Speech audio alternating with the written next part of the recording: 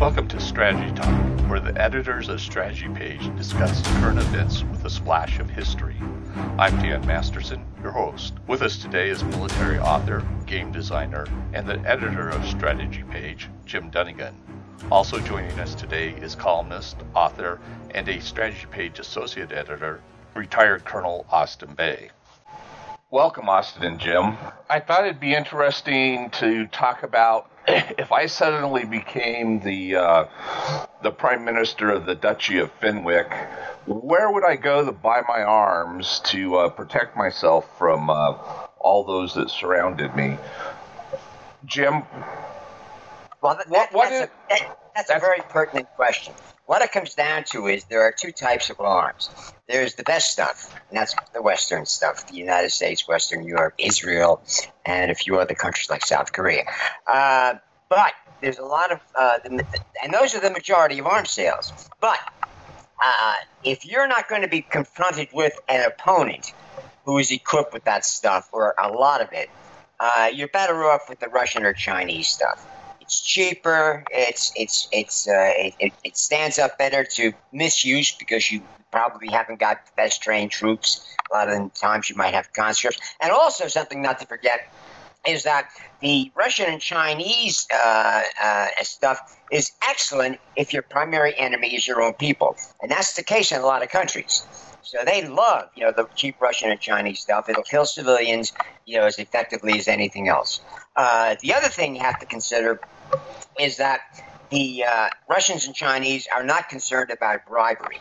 They're not hung up on all this ethics and, yada, yada, yada stuff the Westerners are always ratting on about. So that makes it another, draw. The only problem is, unlike in the Cold War, when Russia was offering easy credit terms, which they took a multi-billion-dollar bath on after the Soviet Union collapsed, China and Russia expect cash up front, or something very close to it. They do not give credit anymore. So they're doing quite well. Austin?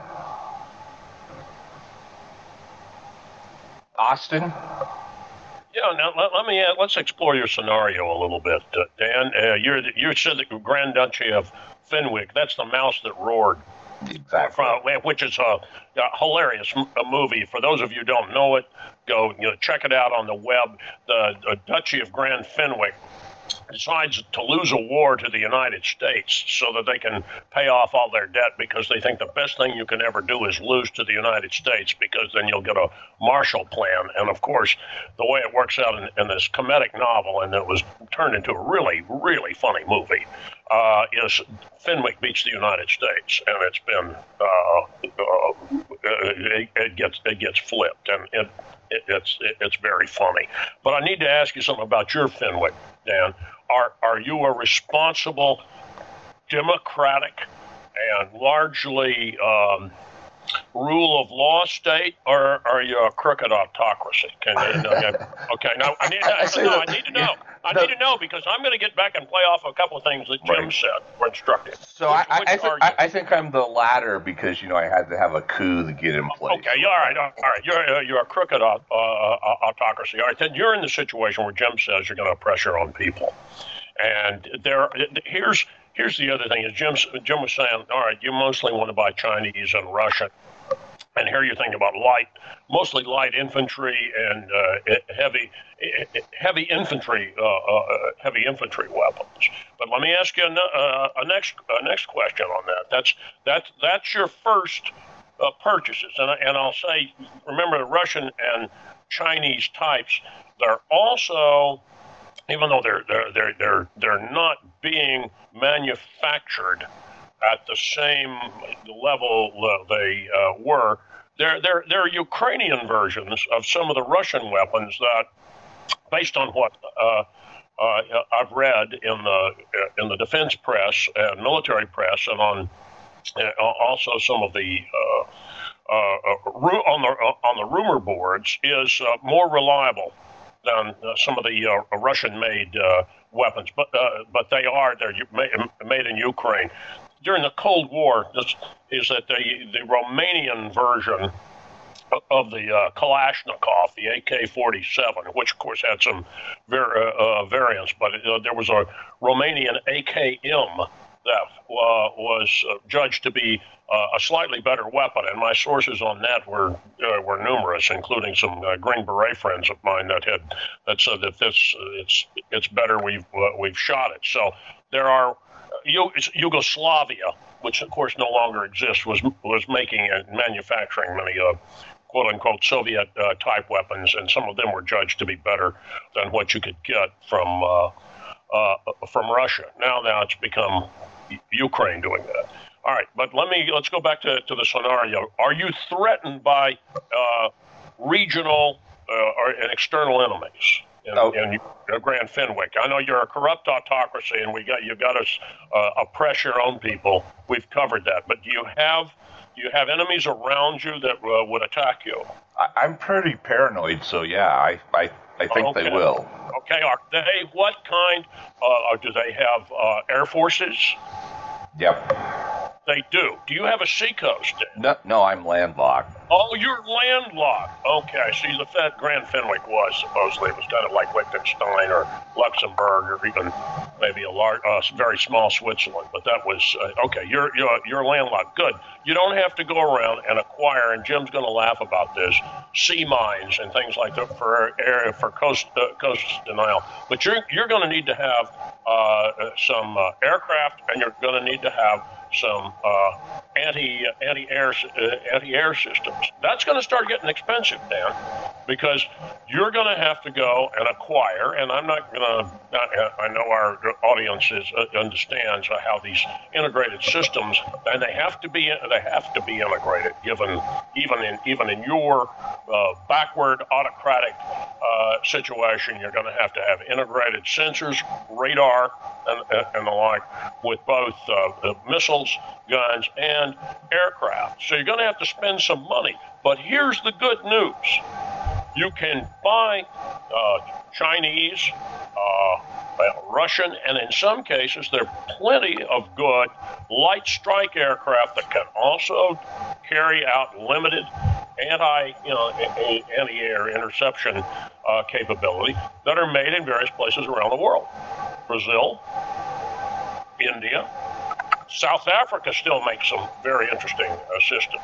Right, and these are a lot of these are prop planes, right, out of Brazil. No, some of them are jets. Some of them are jets. There's a Czech-made one that light strike trainer aircraft, and the numbers escaping me. I bet it escaped Jim on this. That's really got a very good reputation. Remember, Czech Republic, excuse me, is a member of NATO, and there'll be might be some restrictions on that. But there are also these cascaded systems, and that's the term that's used for it, where you would have an older French aircraft that has been served in, let's say, the Argentinian Air Force, that comes out, can be remanufactured, and now you have, I know it's an old airframe, but you have a Super Étendard that with modern air-to-air missiles can do a very fine job for you. Now, there are brokers, and they're legitimate brokers around the world that handle these systems, and they can put together packages of air defense and including an aircraft for you. It's going to cost you a couple of $100 million at a minimum. You may not get very many aircraft. Now, I'm talking about you paying for it. There are other things you can do, and let's use Uganda as an example. Uganda decided it needed 6 high-performance jets with air interceptor capability. There was some crooked stuff that went on with this. You told me you're crooked, and they made the deal with the Russians to buy 6 high-performance aircraft to defend their small oil, and it's small, but they've got oil fields, and also unstated in this, some ability to help defend South Sudan against potential air attacks by Sudan, and that was unstated. Somewhere, and I do get this out of reading the Ugandan English language Ugandan press, somewhere between $50 and $60 million in this deal is unaccounted for, and whether it went to Ugandans or Russians, I don't know. We're back to what Jim said about they don't care about corruption. But you can go, and there was also some apparently political quid pro quo between the Ugandans, who are largely pro-Western. I mean, they serve with AMISOM and Somalia. They are the government is virulently anti-militant Islamist, and you can follow on strategy page. We've helped train part of their army, and they've gotten very good, and including fighting the Lord's Resistance Army. They've got some of their long-range patrol capability is now quite good. Nevertheless, they made a deal with the Russians because they thought it's arguable that this is something they needed, given that the threat that they perceived from Sudan. Nevertheless, it took money, and there was hanky-panky and political quid pro quo. So, Dan, I'm assuming, do you have $400 million? Well, I have. If you do, you're in business and you're Fenwick, all right. And I've talked about it in the open source stuff. They're covert, and I'll let Jim talk about the covert thing. Thing is, some of this is very hard to hide because, especially since you're landlocked, it means it's harder to get shipments to you without if somebody wants to inspect the cargoes. If you had a port, we could play what the Houthis do and the Iranians, which is land stuff at night and pay off smugglers to bring it to you. The sea delivery is really good for larger covert shipments. Air shipments are also troublesome because they can be, the the rights can be denied by nations that have police and intelligence agencies watching weapon systems. Jim can talk about how that works, and they know you're a bad actor, Dan. Okay. We're aware that you're a crooked, corrupt little autocrat. We don't want you. You apparently aren't helping terrorist groups. That's good, so that lowers your profile. But you could still be cut off since you don't have a seaport. I'll leave it at that. So, Jim, did I get anything wrong with that? No, you're right. I mean, that brings up another point, that the defense budgets of all countries, both from major, as in ancient Egypt to ancient China, to the present, has always been a source of corruption, because what people don't realize that most of the time, a military is not at war with anyone. They're getting ready. That's an important point. I mean, you watch the news and you watch movies and you think, oh my God, they're at war all the time. They're not. It's like people are surprised when they find out most police go through their entire 20-year career never shooting their weapon, and many never even pulling it out of the holster, in an emergency. Well, it's very much the same way with military organizations. And, of course, greedy politicians quickly picked up on that. And there are some epic stories from ancient China where they documented a lot of this, monkey business of, massive, thefts taking place and it not being discovered until the Mongols decided to pay a visit or whatever. And this still goes on today, but it's, as Austin points out, it's particularly useful for third world countries, so to speak, where the only real possible opposition is the your own people, or it's equally ill prepared neighbors who don't really have an offensive capability. That's something else that I bring out in an upcoming article for Strategy Page, is that one thing that makes Western weapons so expensive is military services. Now, what this is all about, and this is important to remember, is Western weapon systems are meant to be used a lot in peacetime. That means for training. That is very expensive. Western military equipment is meant to be used to be most effective by highly trained operators. And that goes from tanks, to aircraft, obviously, ships, and what have you. The purchaser, they have to spend money to have their people trained. I mean, they can reach a certain point where they can train their own, and many of them do. But many, when they're stepping up their game, as it were, in terms of weapons quality, there's a lot of money coming in. Now, a perfect example of that is the Gulf oil states. These countries in like 2 generations went from, dirt poor, Bedouin, very poor, country where the average lifespan was 40 or so years, to one where, a lot of people are going to college, everybody's literate, and the lifespan is almost doubled. Well, that also means that there's a lot more to defend, but yet they have not built up, which often takes generations, as we saw, like in Western countries, of technically competent people, technically competent, and a respect for technical competence. The Japanese got it very quick because they had a respect throughout East Asia. I get it telling people that what kung fu really means. It doesn't mean martial arts. It means excellence in something, and it can be anything. It can be. I mean, that's why you have. Especially in Japan, but also in China, throughout East Asia, people are respected for their ability to arrange flowers in an exquisite way, a way that, like, most Westerners don't even appreciate. But those who do, do have, say, an artistic sense. It's magnificent. The bonsai tree and what have you. Well, that attitude, if you give it if you apply it to modern technology, you quickly have some very competent engineers and people capable of operating, high-tech equipment. And that is something that the Arab oil states basically had to pay a lot of cash to get. I mean, they also had a problem, which we pointed out on the strategy page, is that Islam, for various cultural and religious reasons, does not respect technology and technology advances.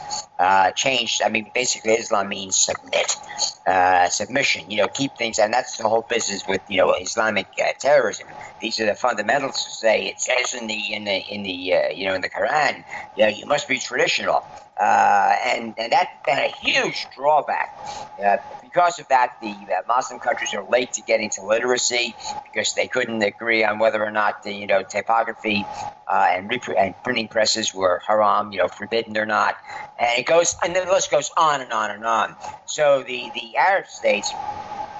By the way, it's not just Muslim states. Iran, on the other hand, they always had a fetish for technology, even after they became, they were Islamicized, in the 8th century, by getting caught with their guard down when the Arabs came. The newly Islamic Arabs armies came boiling out of the wastelands in Arabia, but they adapted because yes, all right, we're gonna become this Islam Sabbate religion, which basically suited Iran because they had always been a monarchy, but they never lost their how should I put it, fondness and respect for technical education. That's why it's pointed out that even though the Islamic State in Iran is very strict about lifestyle rules, they have as many female engineering students in college as they do men. And that's an enormous difference. They print a lot more books probably than any of the Arab states put together because they basically translate and publish technical works and what have you, which was always considered somewhat un-Islamic in the Arab states. So if you have a very wealthy country, a bunch of countries that suddenly became extremely wealthy, were frightened to death of their enemy, Iran. I mean, they went on about how they were basically anti-Israel, but they really weren't. I mean, it was another Semitic civil war because, let's face it, when you talk about anti-Semitic, you mean anti-people from Arabia and that part of the Middle East. Hebrew and Arab are related languages. But anyway, the Arabs, at least the leaders, they never lost sight of the fact that our real enemy is the Iranians. And of course, now it's come to pass that they realize that, hey, these Israelis, they're they're another bunch of Arabs, I mean, all right, so their religious practices are considered a little weird, but we got a lot of those anyway. We got Druze and yada yada. And suddenly they're friends with the Israelis. But the Arabs spent hundreds of billions of dollars on military services. And we've reported on that. You go to the message boards, we've had a lot of those, the expats, on there, and they tell stories about how, they had the troubles they had training pilots and what have you, and it had to be somebody from the royal house because they didn't trust non-royal Arabs to fly jets because there might be a revolution. That's what it really comes down to. But they made a concerted effort, and it's coming to fruition now. We've mentioned that with the war in Yemen. They have created, and in basically 40 years, a generation of fighter pilots who can actually handle these modern jets. They get dinged because they have no compunctions about attacking civilians that the enemy is hiding among. But then that's another Middle Eastern thing. Many parts of the world are not bothered by that. That was particularly scary to the Iranians. The Iranians also couldn't help but notice that the Patriot missile systems, anti-missile systems, which again still use a lot of Western contractors, as it were, but are basically run by Arabs, have shot down like 99% of the 130 or 40 ballistic missiles, many of them Iranian-made, smuggled in, fired by the Yemeni Shia rebels at Saudi Arabia. That has to leave an impression. It actually has. That's one reason why you've got this big revolution, popular revolution going on inside Iran, because a lot of Iranians, they can do the math. They said, hey, for years we believed these sand billies, whatever you want to call them, these hicks, these Bedouins, would never, master modern weapons. And now, not only have they mastered them, but they can afford them and we can't. So, hey, how about a change in management?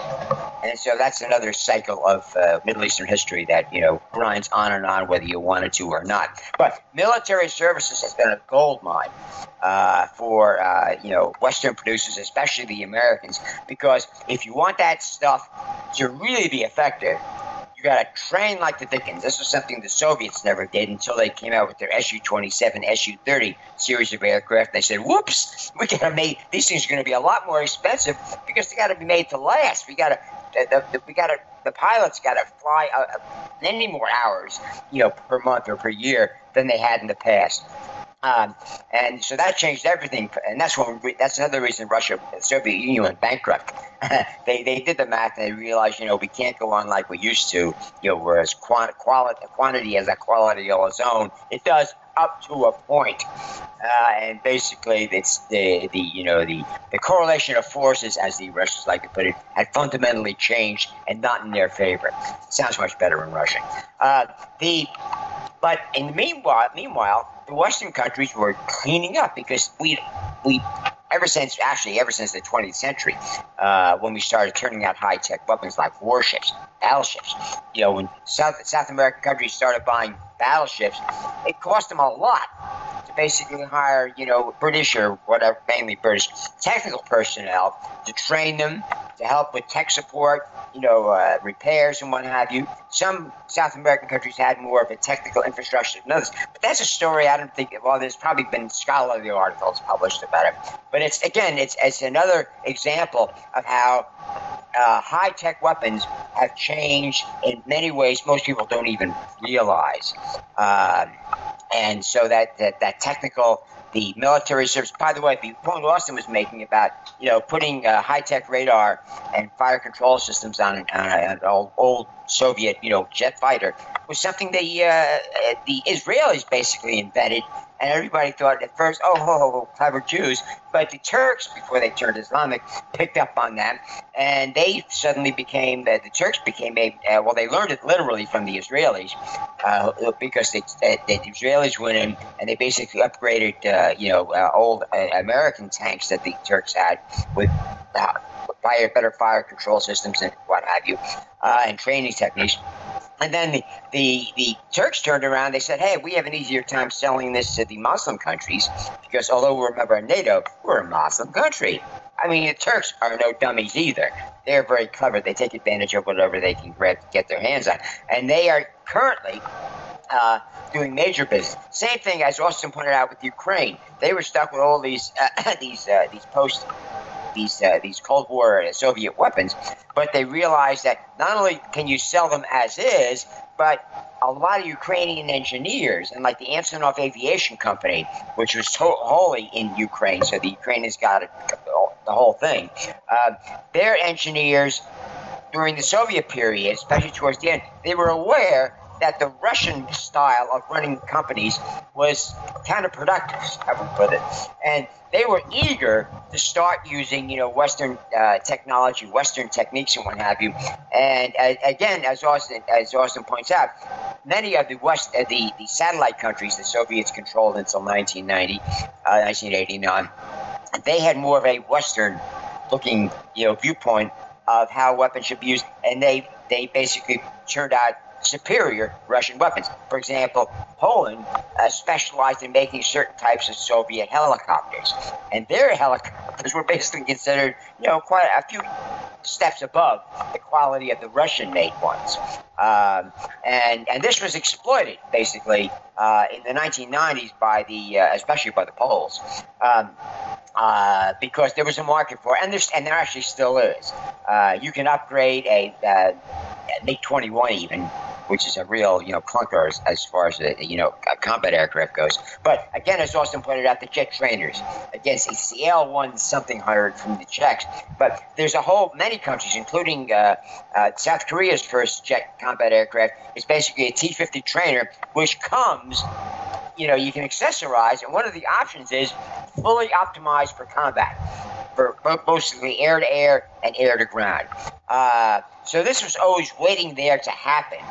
And, basically Russia was slow to pick up on it. The West was not. And that's one of those, how should I put it, major advantages that most people have no idea exists. But it is, and it's very real, and it accounts for a lot of the differences in outcomes in battles between countries who are enhanced, shall we say, have basically, old, technically obsolete weapons, but have tweaked them, as it were.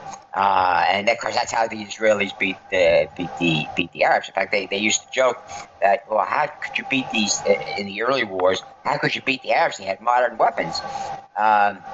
And they said, well, it's not the weapons, it's the people operating, which is basically an old military adage. It's ancient history, but a lot of people lose sight of it.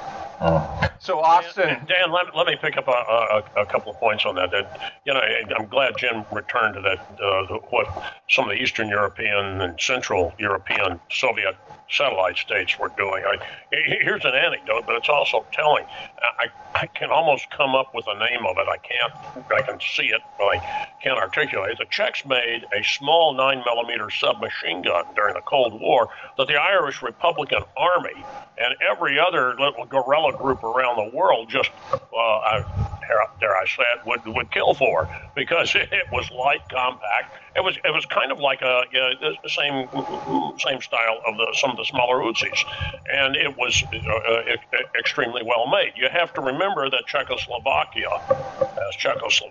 up until 1938 was one of the most modern manufacturing. Had one of the most modern manufacturing complexes in the entire world. Skoda Works and around Prague and the like, which is one reason that Hitler wanted it. So the Czechs were adept at many of these small weapon systems, and even some of the chassis that you could convert and use in manufacturing certain kind of light armored vehicles. Yeah, exactly. Well, the Germans did that, but the Czechs. I know, but they practically invented it by realizing the Czech tanks may have been crap. But a few modifications and bingo. There you go. And what Jim was describing the Israelis and Turks were up to is, and I remember I used the word cascading. Well, as they cascade systems, they're upgraded. He said they were tweaking, they're upgrading them, better sensor systems, and in the case, and look, one of the classic examples is the Israeli Isherman. That's the Israeli Sherman.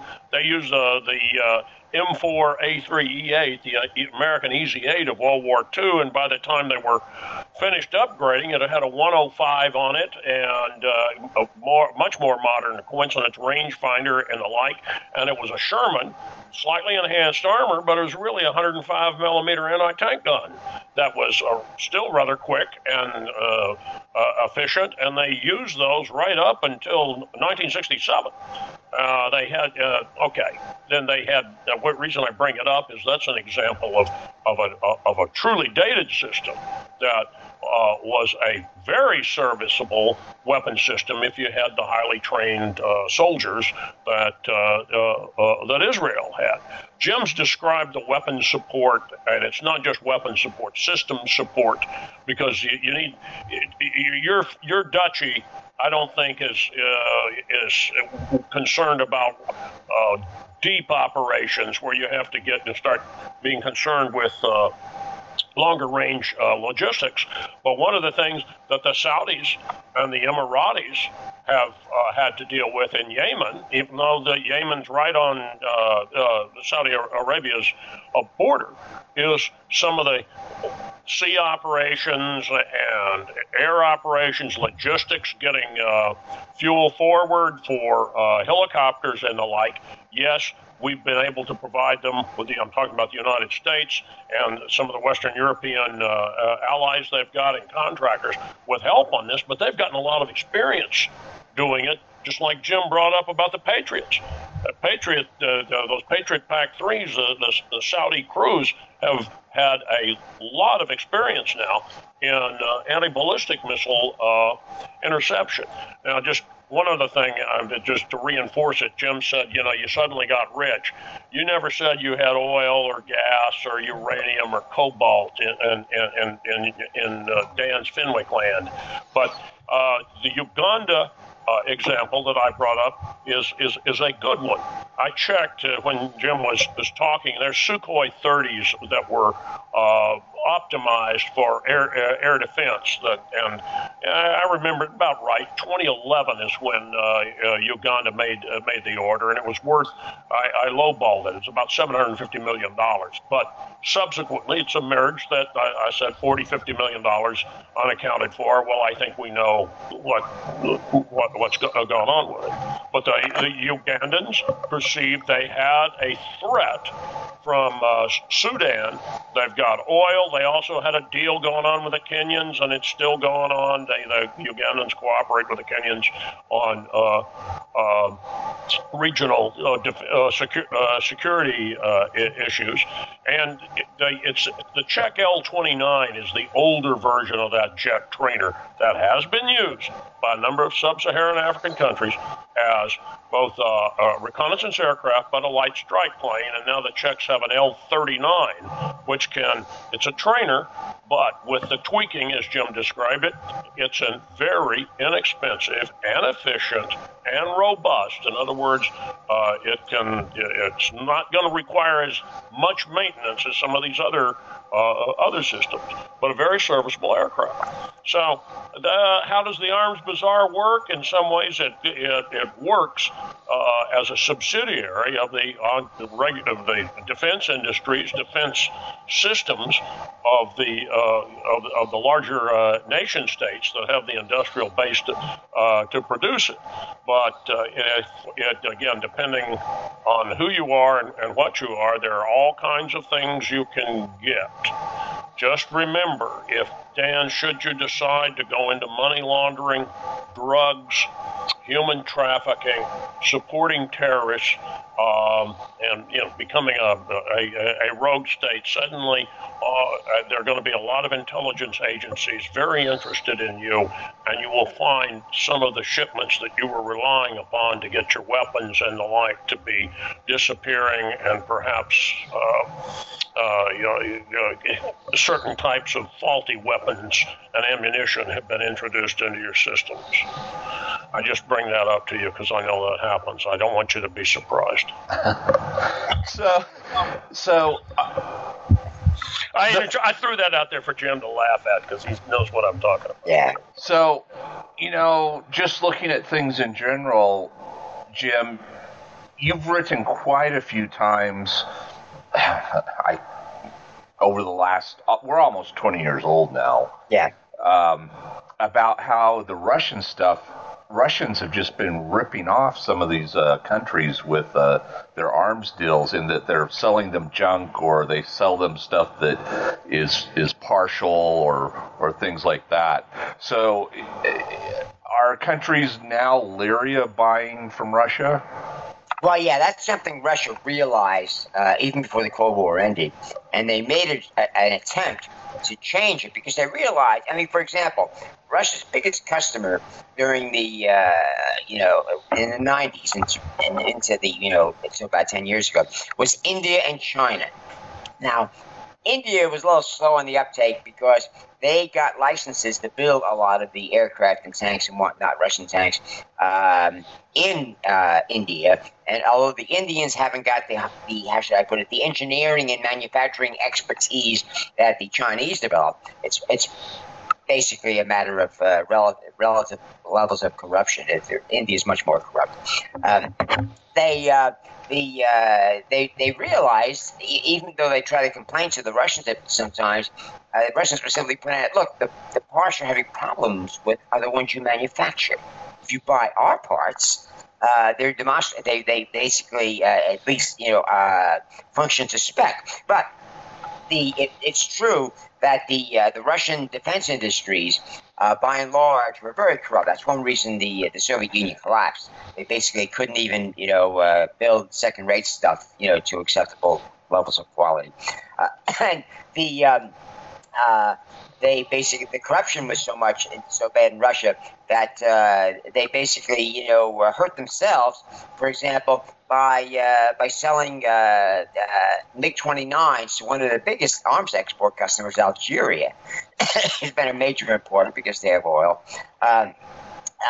That were basically made out of secondhand parts. Now, the Algerians are no dummies. That's one reason. One thing you get out of being colonized by the French for over 100 years.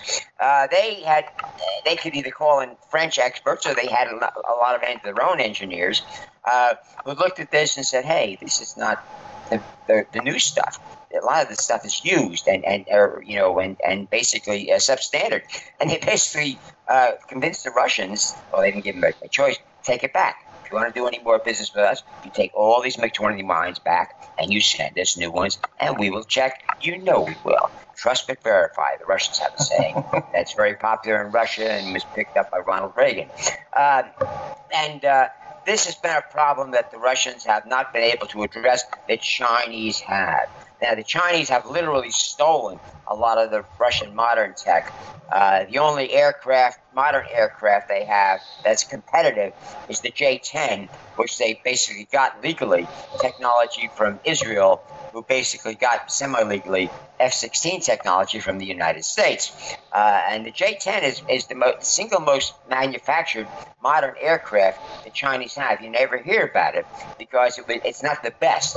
The Russian aircraft, the Su-30s, the various Su-30s and the Su-27, is technically a better aircraft, again, depending on accessories and what have you. But they cannot sell their J-11, which is what they call the Su-30, or the J-15, which is what they call the Su-33, and so on and so forth, because the Russians have told them, this became a big bone of contention over the last decade or so, we will sue you. And they knew, the Chinese knew the Russians had a case, and they certainly didn't want their massive, theft of intellectual property to get that kind of, attention. So they don't export those aircraft. And they tried the J-10, but the J-10, just isn't that competitive. What killed the J-10 was all the secondhand F-16s available after the Cold War ended, and a lot of Western European countries, reduced the size of their air forces. But the Chinese basically have higher manufacturing standards. They produce a higher quality weapon, be it ships or aircraft, you name it, even the tanks. That bothers the Russians a great deal. They don't like to talk about it, obviously, because they're basic idea is the Chinese are a bunch of monkeys and yada yada, which is whistling past the graveyard and has been for centuries. And they're technically allies with the Chinese, but long term that's not going to last because the Chinese simply produce better stuff. That's why the West is more concerned about the Chinese because the Russians aren't even in the race anymore. Right. Even on a quantity basis, they're not there because their population was halved. And it's not like they don't have the people to even put in all this. They didn't lose the half that produced all the engineers. Right. Most of the Eastern, Central Asian, what have you, these were nations that were not, how should I put it, not even 100% literate, when the Russians picked them up in the 18th and 19th centuries. And they never really, got going. But the Russians kept most of the Slavic peoples and certain parts of the Caucasus, what have you. Right. And so they had the engineering skill, but the corruption basically made economic opportunities for skilled people less attractive than if they simply immigrated. Right. So a lot of them learned English and moved to Western Europe, the United States, or even China at one point, simply because they were being paid for what they were worth and not being ripped off by a bunch of corrupt bureaucrats, which is still a major problem with the Russians. Again, they don't like to talk about it because it's proved intractable. It's probably the secret weapon the West has against the Russians. They simply can't get their acts together. Eventually they may, but so far, the Russians are defeating themselves. So, Austin, to wrap this all up, I just have one last question because I see some stuff coming out of Israel. Can I get some of this new Israeli tech? It looks like they've got some great UAVs and like that. What is going to prevent me from buying from them? All right, Dan, I'll give you the serious answer first, and then I'll give you the answer that to reflect the sewer and subterranean the covert arms as a going away present. What's going to stop you from doing it? Again, it's going to be your reputation as to whom you if you support. If you're supporting a criminal or terrorist groups, you're going to have a hard time making some sort of a deal with the Israelis. If you have, and this is me talking, all right, but they're just because they are security intense themselves. Secondly, what is your relationship with the United States and the major NATO nations? If you're at odds with Washington, there are going to be certain restrictions on some of the technology because it may be American technology and the Israelis can use it for their own defense, but it can't be exported without U.S. approval. So there's a political component to it that's predicated on a behavioral component. Now, you told me you're an authoritarian state. You'd be in a lot better shape if you told me, well, I'm a little democracy that wants to join NATO. Or whatever, or wherever you were located, but that isn't what you did, and that would prevent you. Now, here's what I'm going to throw out. Now, what you need to do is hire Jim and me and our consulting firm, and we have a company in Singapore that has, among other things, it ships electronics products all over the world in container ships. So you don't have a port, but we have another company. I'm guessing you're somewhere in southeastern Europe. I'm just that has facilities in let's see. One of the small Croatian ports on the Adriatic. So, and we frequently ship from there. So if you hire Jim and me, and we actually have one of our own boats, one of our own ships that makes port calls all over the world on this, we might be able to help you. It's going to cost you. All right, I'm writing a spy novel, except that's an alternative, Right. and it's not a new alternative. In other words, you've hired a couple of dare I say it, on the edge operators who have access to this. The deal is, though, is that we may not be who you think we are. That's a risk that you, as the dictator of Grand Fenwick, have to take. That's unfortunate. Everybody knows I'm kidding, but the deal is, to get the joke out of it, is I wanted Dan to hire Jim and me so we get some money, and who knows, maybe we fleece you, Dan. It's a possibility. That's you're in the dictator business. Get ready for it. All right. Well, it sounds like it's just this. I can basically get anything I want, but I'm going to pay for it. Yeah, and I may not actually get it. I may lose my money. And the other thing is that because you're a bad guy, you're under the sword of Damocles, to use that all these bad guys that you're hiring on this could be working against you. Right. See, it's a dirty world on this, and even where it's halfway clean in some of the things we've talked about. Look, I think it was very controversial in Uganda. But I think Uganda saw a need for it, and it's legitimate. I wouldn't have purchased Sukhois if I were the Ugandan government. I'd have gone with F-16s, which is what far better aircraft. But they got these high performance, and as Jim says, the Sukhoi 30s they're good. They're better. Russian-made aircraft, but somewhere in there, out of the $750 million on that, about $50 million, according to the Ugandan and Kenyan press and the like, disappeared. Well, it didn't really disappear. It was crooked. Went into crooked pockets in Russia and who knows where else. And I'm saying that just, I told you my sources on it. You can go read the Standard in newspaper in Nairobi and some of the other ones, and they've got real reporters in those places.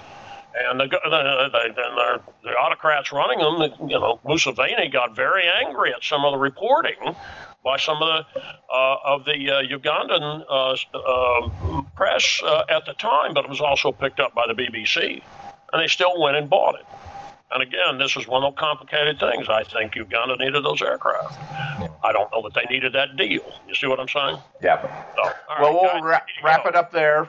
We've spent our time and more, and so we'll talk to you gentlemen next time. Bye, guys. Bye. Till then. Bye-bye.